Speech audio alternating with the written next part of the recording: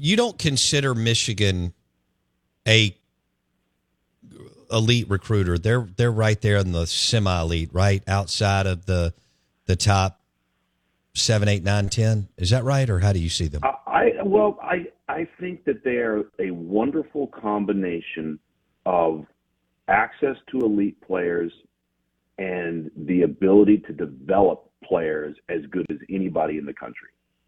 Like you look at Aiden Hutchinson.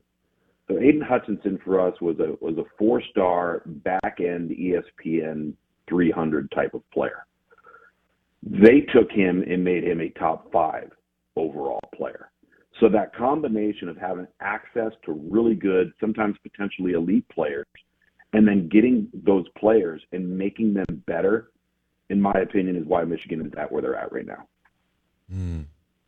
Yeah, they're doing a hell of a job developing players, and their offensive line is filthy, and has been. When it looked like he wanted to open it up for a while, and then he went back to smash mouth football. Not that they can't throw it, because you know this. JJ made some phenomenal throws against Ohio State and some other teams this year. I did think you brought up a great point. Why did Ohio State stop throwing the football when they played? But it is what it is. But as far as Michigan,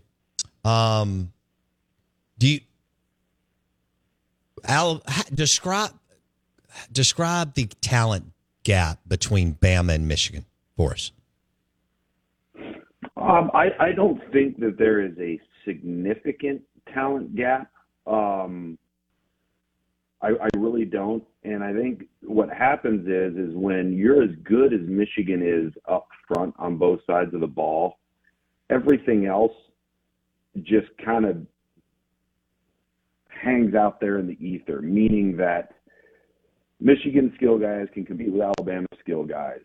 All right, but the question is who's going to win up front on both sides of the ball. Like that's the game within the game, right? Like can Alabama line up defensively and force Michigan to have to throw the ball consistently to win? To put Michigan in a position where they don't get to line up and hand it off 29 straight times in a row like they did to Penn State. I don't think that's happening against Alabama. I think that's where you see the talent from a talent perspective.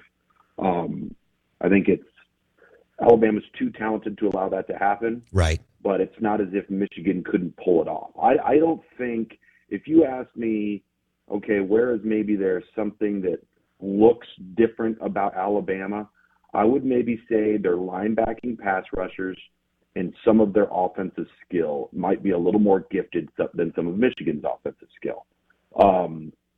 Defensively in the defensive back end, guys like Will Johnson, Sanders Still, those guys at Michigan, all very, very good. Are they Caleb Downs, Malachi Moore, Kool-Aid McKinstry, and Terran Arnold? I don't know.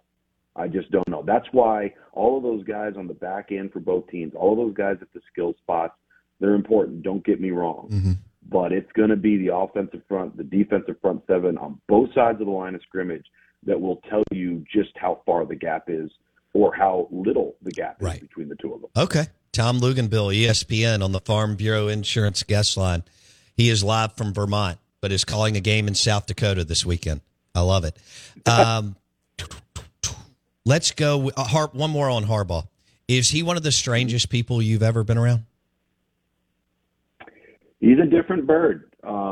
He really is, and he's one of those guys that when you're having a conversation with him, you're in a room and you're with him and you're looking at him and he's looking at you, but it's almost as if he's staring right into your eyes and out the backside of your head.